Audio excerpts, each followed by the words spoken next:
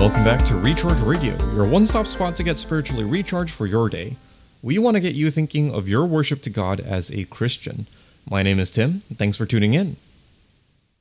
Good morning. I hope your weekend went well and that you were spiritually refreshed at church yesterday.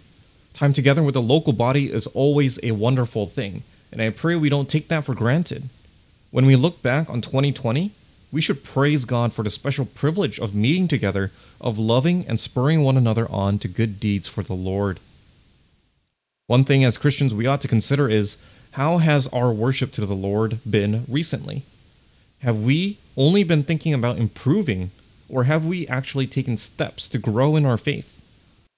It's a great thing to reflect on, as it should spur us on to run the race even more.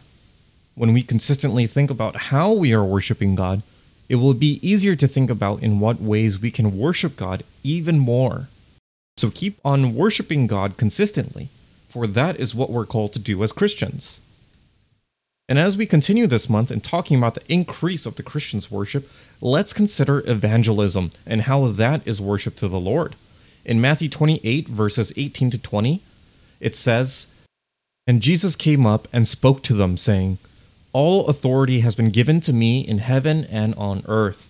Go therefore and make disciples of all nations, baptizing them in the name of the Father and the Son and the Holy Spirit, teaching them to observe all that I commanded you. And lo, I am with you always, even to the end of the age.'" This is a command that Jesus leaves with his disciples, and it is to go forth and make disciples of all nations. He doesn't leave us with instructions on how to be a moral person or to do social work and alleviate suffering. Rather, Christ leaves us with the great command to share the good news, or to evangelize. Yes, evangelism is sharing or preaching the good news of Jesus Christ. And it may seem like evangelism is an obligation that Christians must perform. That cannot be further from the truth. Yes, we are called to go and make disciples, but evangelism is a joyful duty, not a begrudging task. The actions we do as a Christian, the actions we do as worship unto the Lord, they should be motivated by the understanding of what God has done for us as believers.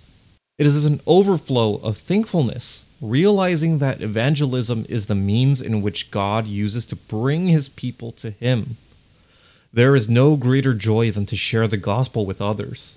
We are bringing the good news of eternal life to others who are in desperate need of a savior. And if you think about your salvation, you'll quickly realize that someone brought the gospel to you, someone who was in need of a savior as well. And it should be easy to connect the dots of evangelism and worship, in that we are doing something that is pleasing to God and bringing glory to his name through preaching the good news. We are making known God, his character, his plan, and the salvation that is offered to everyone. Evangelism should be integrated in the Christian's life, seeing every opportunity as one to share the gospel. Of course, exercise discernment and wisdom as when to share it, but never let the fear of man deter you from preaching the gospel, which has the power to save. And if you want specific tips as to how to bolster your evangelism, look up The Offensive Line on YouTube. As for the rest of this podcast, let's dive into the gospel and what it entails. When we think of the gospel, there are many ways we can go about sharing it with others. But for today, I want to focus on 4 main components of the gospel, which are God, man, sin, and Christ. These are 4 crucial components that cannot be overlooked when sharing the gospel. As I go through each one, think about how God is glorified each time we share the gospel.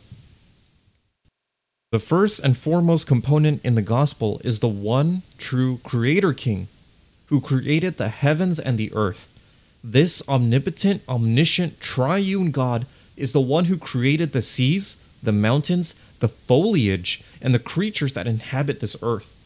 And in his infinite creativity and divine will, God saw to create all of these things, and he saw that it was good. God is just, holy, gracious, merciful, and sovereign, and he is not even limited to those things, because there are so many more perfect qualities that he possesses. And even when we share a fraction of who God is and his perfect divine attributes, we share the beauty and perfection of God. Not only that, among all of his creation during the beginning, God created man. And this is where the second component of the gospel comes in. God created man in his own image. And in the creation account, God saw his creation of man as very good. And as with any of God's creation, he created man with a purpose in mind. Man was created to work in the garden and to keep God's creation and ultimately worshiping and glorifying God. So as humans, we too have a purpose in our lives, and that is to glorify the one true King and bring him honor and praise. And when we share about mankind and our purpose in this life, we share the truth of God's creation and his perfect purpose for us. However, as we can see today, it is not all right with the world.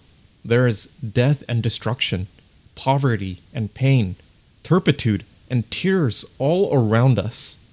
This is the effect of sin in the world. Because of Adam and Eve's rebellion against God, the world is not as it should be. And because of sin and its corrupting power, all of mankind was destined for hell, for all of mankind were transgressors of God's law.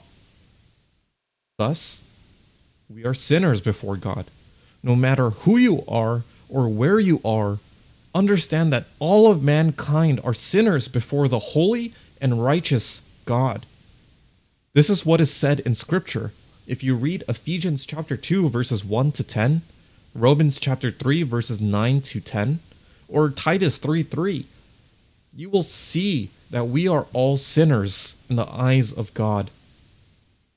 In our evangelism, when we share about the gravity and reality of sin, we share the danger and peril of our future after life on this earth.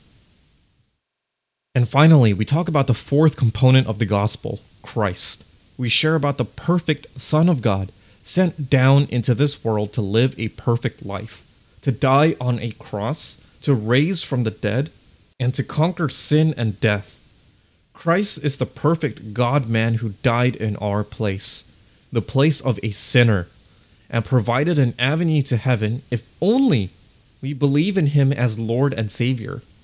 And it is evident when we share about the life of Christ, the work of Christ, and the power of Christ that we share true hope for man and bring light to the perfect plan of God. That's an amazing thought to dwell upon, that in the gospel, we bring hope to the helpless sinner and glory to the awesome King. So Christian, today, think about the gospel and how these four main components are worship to the Lord. And when you think about these things, also think about someone in your life who is in need of the gospel. Pray about evangelizing to them, and then schedule a time to share the gospel with them. Or find another brother or sister in Christ and do some cold contact evangelism at a mall or a public area. And if your local church does open air evangelism, tag along. Talk to people that are listening to the open air message. Have a good conversation with them. There are so many ways to evangelize, and there are so many people that need to hear the good news of Christ. Christian, we live in an increasingly dark world. Bring that message of salvation to them, and let God work in their lives. Thanks for tuning in today for Recharge Radio. I pray that you are encouraged and think about your worship to God. As always, if you have questions or comments, send them our way at rechargeradio@rgcsd.com. Again, this is Tim, signing off until next time.